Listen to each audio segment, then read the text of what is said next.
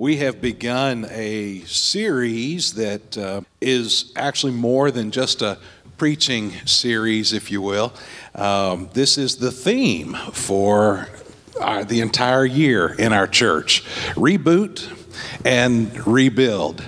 You know, there are times when you just need to reboot. You know, the computer's just it's frozen. Something's goofy with it. Most of the time you can't tell exactly what's going on. It's just cattywampus, you know. It's just not doing what it's supposed to do. Well, you got two or three options when that happens. You know, one, you can take it to Geek Squad and you can pay them to figure it out. Or two, you can call tech support, or you can call Matt Miller, or whatever it is. You know, call somebody. Whoever you take it to or whoever you call, their first question is going to be, did you try to reboot it? That's the first option when something goes wrong. You just turn the thing off. Give it a couple of seconds and turn it back on. And what happens when it gets turned back on, it starts up again. Well, it clears out all the stuff that was all hung up and in the wrong place and miscommunicating. It just kind of clears all that out. It resets everything. And 9 times out of 10, it'll solve the problem and you'll be ready to go again, at least temporarily. You just need a reboot sometimes. We're that way too. Sometimes we just kind of get stuck.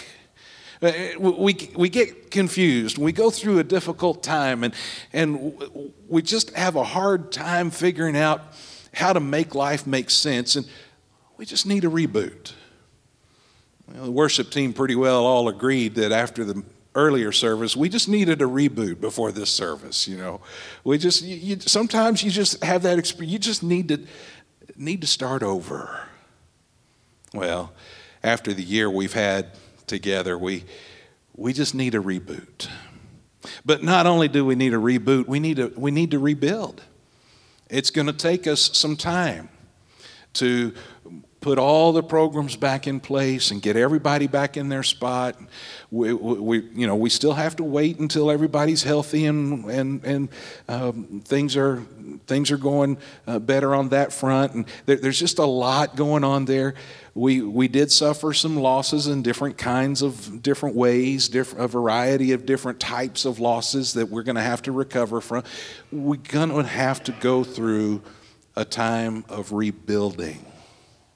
So we're going to start that process with this little preaching series. It's going to take us a few weeks together. And first, we'll talk about what it means to reboot. We're going to look at some scriptures that talk about renewal. And then we're going to settle in Nehemiah as we look at what it means to rebuild. Nehemiah was, he's one of the greatest rebuilders of all time. And so when we get to the time where we're talking about rebuilding, we'll just camp out there in Nehemiah for a while. You may remember we started last week talking about what matters most. And we remembered that Jesus told us our top 2 priorities in life. And while they're not always easy to do, they are simple to understand. Those top 2 priorities in life are to love God and love people.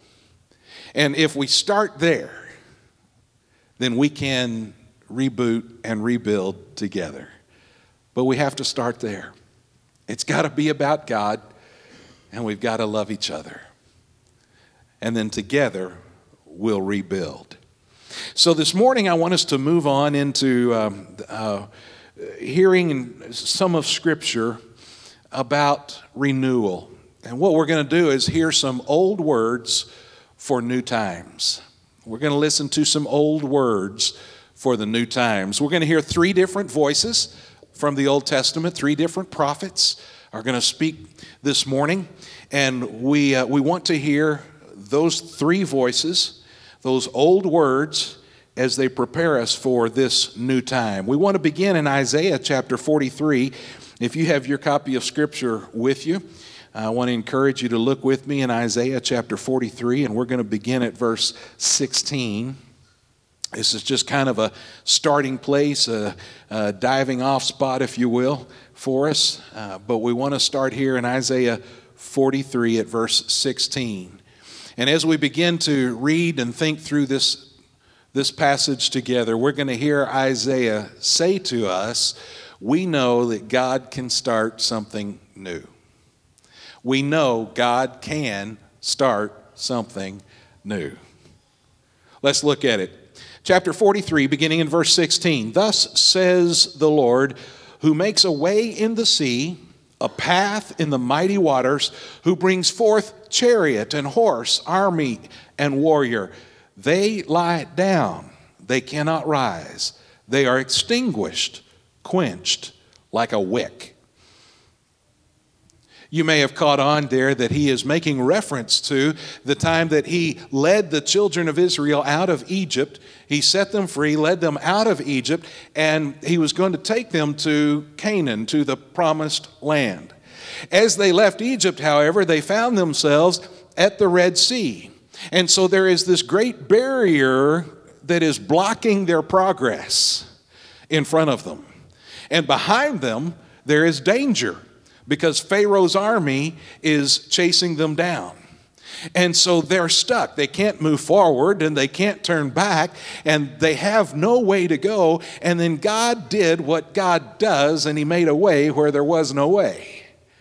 And he parted the waters. He opened the sea. So there is a wall of water on each side and dry land beneath their feet. And the people of Israel walked across the sea, walked across on dry land. And once they made their way to the other side, Pharaoh's army came and chased them. Pharaoh's army got to the middle of the sea, and just as they got to the middle of the sea, the walls of water collapsed. The sea filled itself again, and it extinguished, is the word Isaiah used. It took the bad dudes out. Here he says, thus says the Lord. And we say, well, now who are you, Lord? Why should I listen to you? By what authority are you speaking to me? He says, thus says the Lord. I'm the one who makes a way in the sea, a path in the mighty waters. I'm the one who brought forth those chariots and horses, armies and warriors. Now they lie down. Why? Because they're dead. They cannot rise. They're extinguished.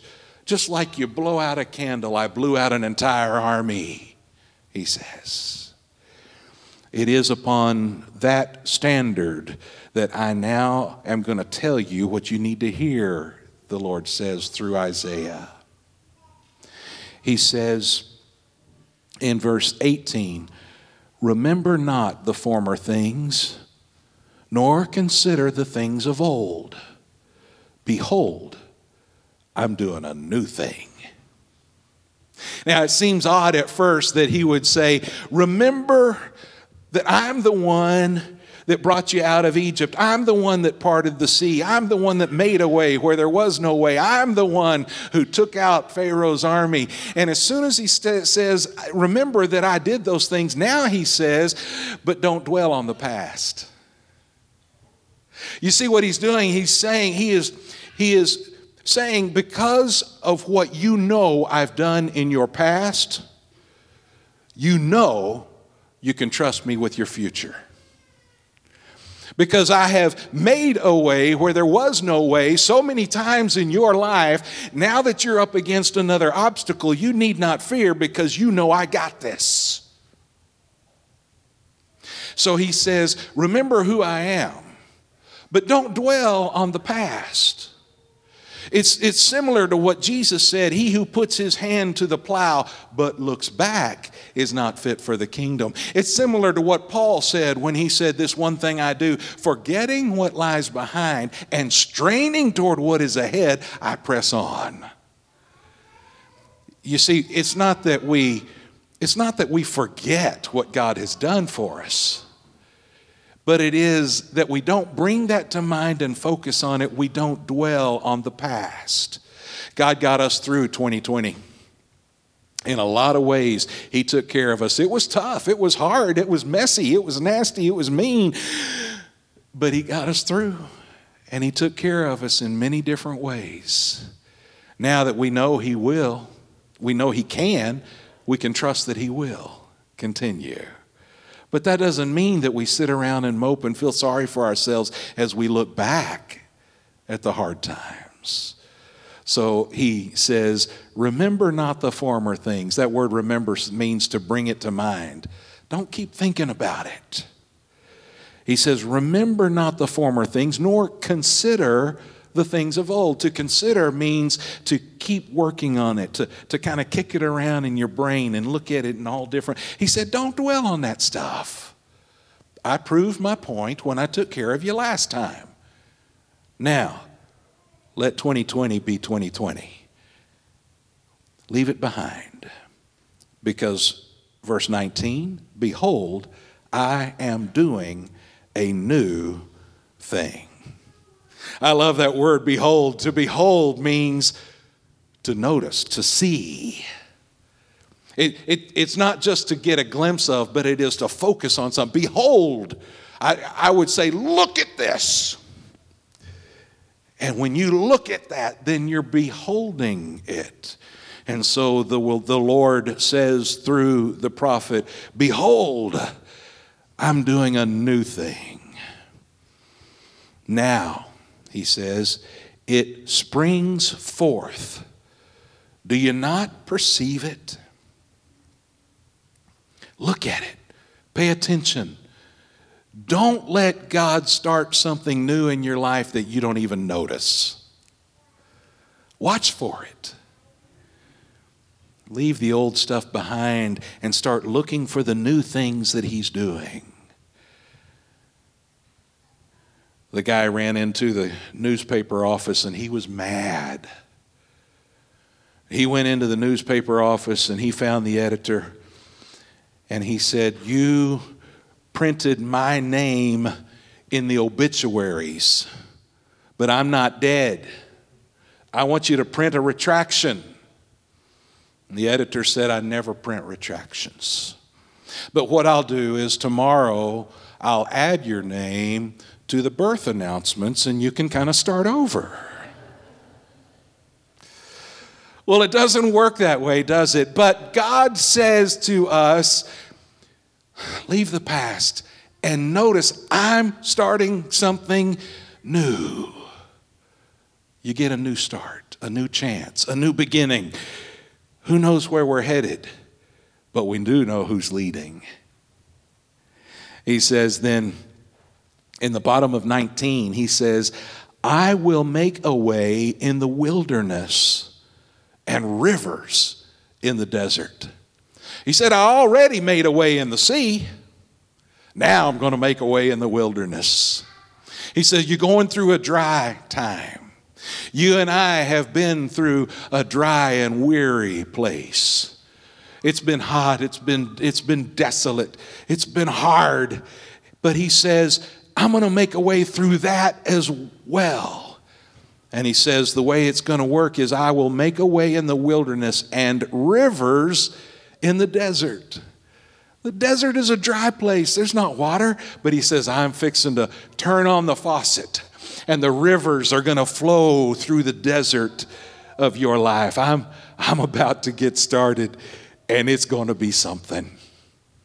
He says in 20 and 21, the wild beasts will honor me, the jackals and the ostriches. For I give water in the wilderness, rivers in the desert, to give drink to my chosen people, the people whom I formed for myself, that they might declare my praise. He says even the critters are going to be rejoicing when they get to drink of the water that I'm bringing. Now, understand, he is speaking prophetically. There's not literally going to be rivers in the wilderness. He's saying, just like the people walked through the wilderness and I took care of them, you're going through a hard time. I'm going to take care of you. At this time, He's speaking to the people who are in exile. They're in Babylon. The last half, give or take, the last part of Isaiah, we believe, was written during the time of exile when the people are in Babylon. And he says, it's going to be hard and you're going to have to come home and it's going to be hard to get here, but I'm going to make a way. You're going to get here. The rivers are going to flow again in the desert. And then he says, even the wild beasts are going to rejoice. Now, that gets a little confusing because different translations even list different critters. Sometimes it can be hard to know exactly which animal was referred to by what name, and then when you translate what they called it into a new language and we even call it something different, it gets very confusing. So some of your translations might talk about owls instead of ostriches or whatever. It's not important. The important thing is these are the wild animals. These are not domesticated critters. These are not cute little pets. These are not kitties and doggies. These are wild animals. And the point is, where do the wild animals live? They live in the wild. They live where things have not been developed yet. They live where there are no roads, no streets, no water that flows through pipes. There's no development. They live out in the middle of nothing. And he says, that's where I'm going to be. That's where you feel like you are right now. But I'm going to be there with you. And I'm going to bring rivers that are going to flow through that desert. As I thought about that wilderness area where nothing's been developed, there are no maps, there's no signs, nothing. It's just wilderness. As I thought about that, I remembered how many times over the last 12 months have we heard people use the word unprecedented. These are unprecedented times. These are unprecedented events. That became our theme word. Well, what that means is this is a wilderness. There's no map. We don't know what this looks like. We don't know what to do when we go through times like this. And he says, even in those times, in those kinds of places, I'm going to bring rivers that will refresh you. I'm starting something new. Now, this promise was not originally for us. This was originally for the people of God who had been taken captive into Babylon. However, even though the promise was not originally for us, it does speak to us of God's character, which means that we can pray that God would do it again. Lord God, start something new right here. We hear Isaiah say that God can start something new. And then we hear Joel. Joel says to us, as God speaks through him, Joel says to us that we know God can restore and rebuild. We know God can restore and rebuild. Joel wrote the book of, he gave his prophecy would be more accurate, but the prophecy was given and the book was written after the people experienced a terrible, devastating invasion of locusts. The locusts came in and wiped out the crops, and it devastated them. Well, Joel then was able to use that as an illustration or a picture. And he was able to say, just like the locusts wiped everything out, God's judgment is coming, and that judgment is going to wipe us out if we don't repent, if we don't turn to Him. God's judgment is going to be just as hard as the locust devastation was. And so he describes it for us in the first chapter as he introduces the book in Joel chapter 1 at verse 4. What the cutting locust left, the swarming locust has eaten. What the swarming locust left, the hopping locust has eaten. And what the hopping locust left, the destroying locust has eaten. And that gets a little confusing again. There's so many different kinds of locusts. What is he saying? He's saying there's total devastation. What one locust didn't get, the other one did. And he's actually using descriptions of the life cycle of the locust.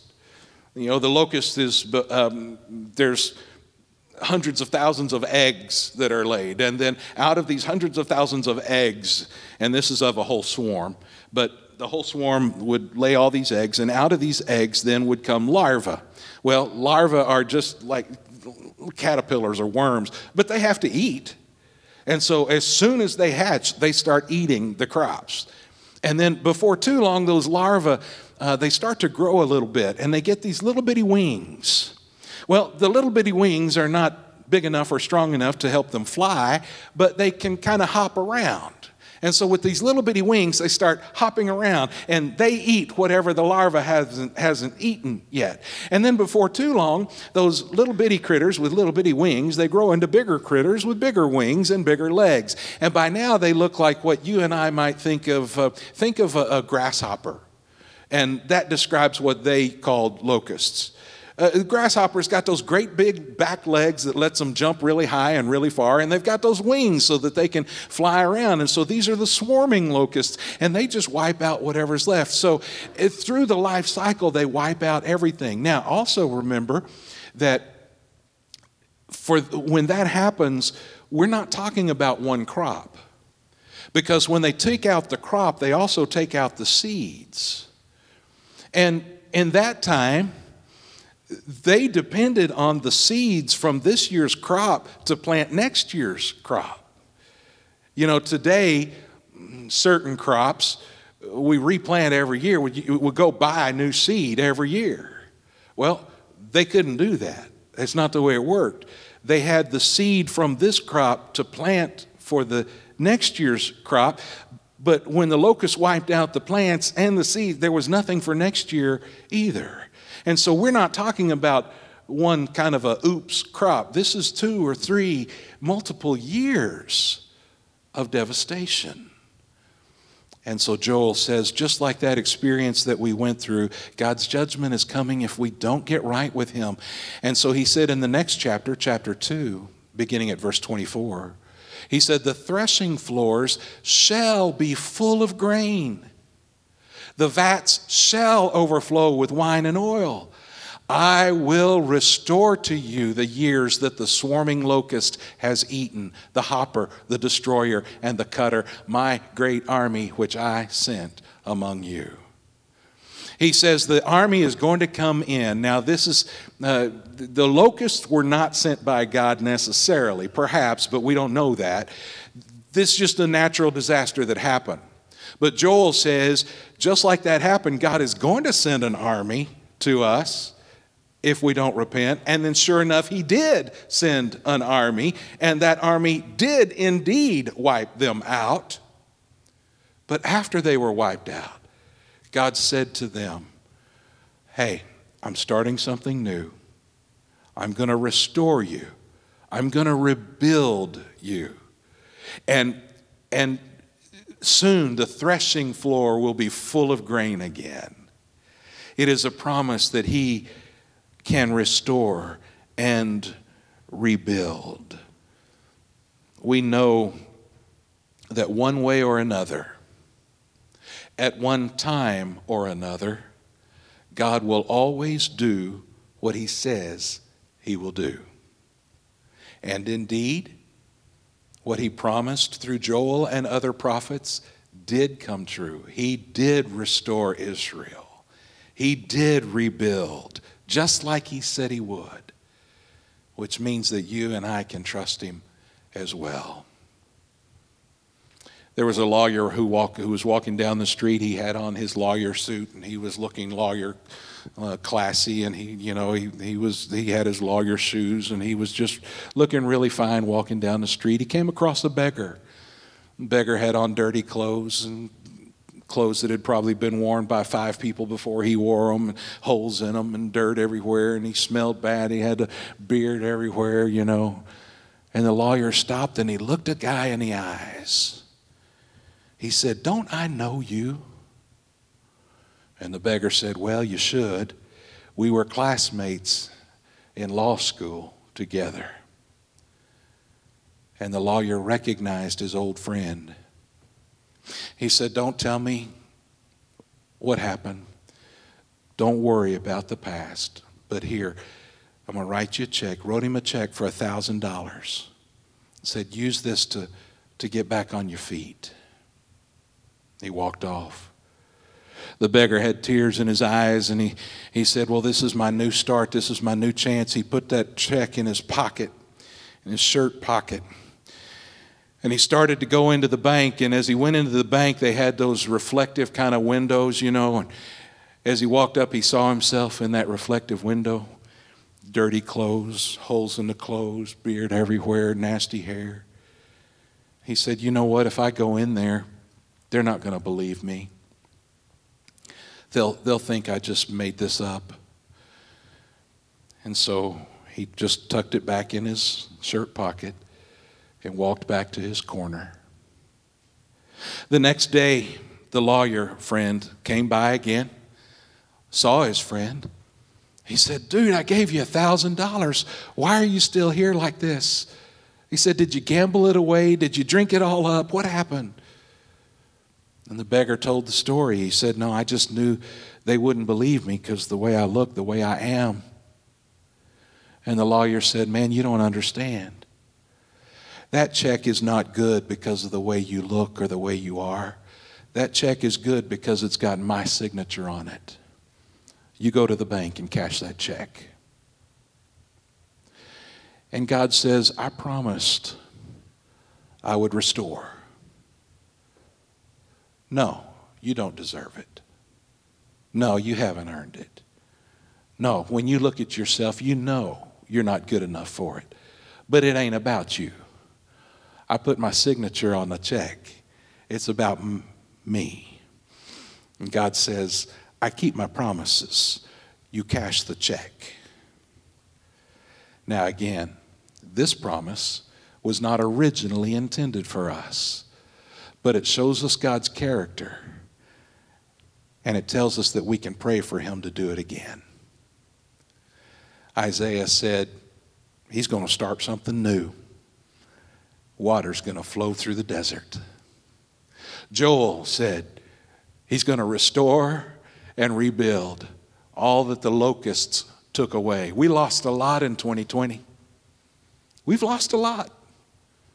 But I'm convinced that God can, that he wants to, that he plans to restore and rebuild among us. We can pray for him to do it again. And then finally and quickly, we hear the third voice, Hosea. And Hosea says, or God says through Hosea, we know that God can revive us again. God can revive us. He can start something new. He can restore and rebuild, and he can revive us. Hosea chapter 10 and verse 12 says, sow for yourselves righteousness, reap steadfast love. Break up your fallow ground, for it is the time to seek the Lord, that he may come and rain righteousness on you. He says, folks, here's the time. Here's what you need to do. Sow for yourselves righteousness. To sow is to plant. Invest righteousness. Love people. Plant the seeds of good deeds in the lives of one another. Do the right thing, the caring thing, the loving thing. Because if you learn to plant those seeds of righteousness, then you enjoy, you reap his steadfast love. Now understand, and get this real clear, you're not earning his love. It's not do good and he'll love you. The reality is he loves you no matter what. It's a steadfast love. But the problem is you don't experience it. You don't understand it. You don't get it unless you're right with him. So you seed the seeds. You plant the seeds of righteousness. You live life the way he wants you to live. You are God's man, God's woman, God's kid. And when you live that way, you put yourself in a position to understand, to experience His love. And we wind up living the basics. We're loving people and we're loving God. Hosea called the people to that. He said, sow for yourselves righteousness, reap steadfast love. He said, break up your fallow ground. It is time to seek the Lord. The fallow ground is that uncultivated, neglected piece of land. It hasn't been plowed. It hasn't been worked on. It just lays there. We say it lays fallow. And over time, that ground can get real hard. Not only does it get hard, but it gets covered with weeds. So what you do with fallow ground to be able to use it again, you got to plow it up. If you throw seeds on top of that fallow ground, you're not going to have a very good crop. What you do is you got to plow that up. You got to break up the fallow ground. So what used to be hard is now soft, and what used to be full of weeds is now been cleaned up. Hosea calls us to that. He says, look at your hard heart and your hard head and soften them up a little bit. And while you're at it, repent. Get rid of the weeds that are polluting your life. Repent of whatever that stuff is that's getting in the way. Hosea says, sow for yourself righteousness, reap steadfast love, break up the fallow ground, because it is the time to seek the Lord. 26 years ago, God used this very verse to call me to First Baptist West. He said, not in an audible voice, but I understood his leading through this verse. The church had gone through some very hard times. The ground was fallow. Now, at that time, the church was under the leadership of a fantastic interim pastor whom I have learned to love and is actually a hero in the ministry to me. But before that interim pastor came, the church had struggled for some time, quite a while. The ground was fallow. And the Lord said to me, it's time for us to go break up the fallow ground. It's time to seek the Lord. And I think He is saying that to us again. It is time to seek the Lord. Stop looking at the politicians. Stop looking at all the craziness on social media. I'm not saying turn social media off. I'm just saying stop focusing on the craziness. Stop looking at each other with eyes of distrust or hate. Stop listening to the news media for all of your faith and trust and understanding of life. Seek the Lord. 2020 has been full of distractions. All of these different things that I've listed, plus 100 others, have been saying, look at me, look at me, look at me. Hosea says to us this morning, it's time to seek the Lord. He is the one who deserves our attention. Break up that fallow ground, beloved. Soften the heart. Open the mind. Rip out the weeds that are polluting your life. That's repentance. And seek the Lord. The time, He says, is now. Again, this promise was not originally for us, but it does show us God's character, and we can pray that God would do it again. God, we know You can revive us. Would You revive us again? That's what David prayed. Will You not revive us again, that Your people may rejoice in You? We used to sing that prayer, you remember? We used to sing a similar prayer. Revive us again. Fill each heart with Thy love. May each soul be rekindled with fire from above. We know God can start something new. We know God can restore and rebuild. We know God can revive.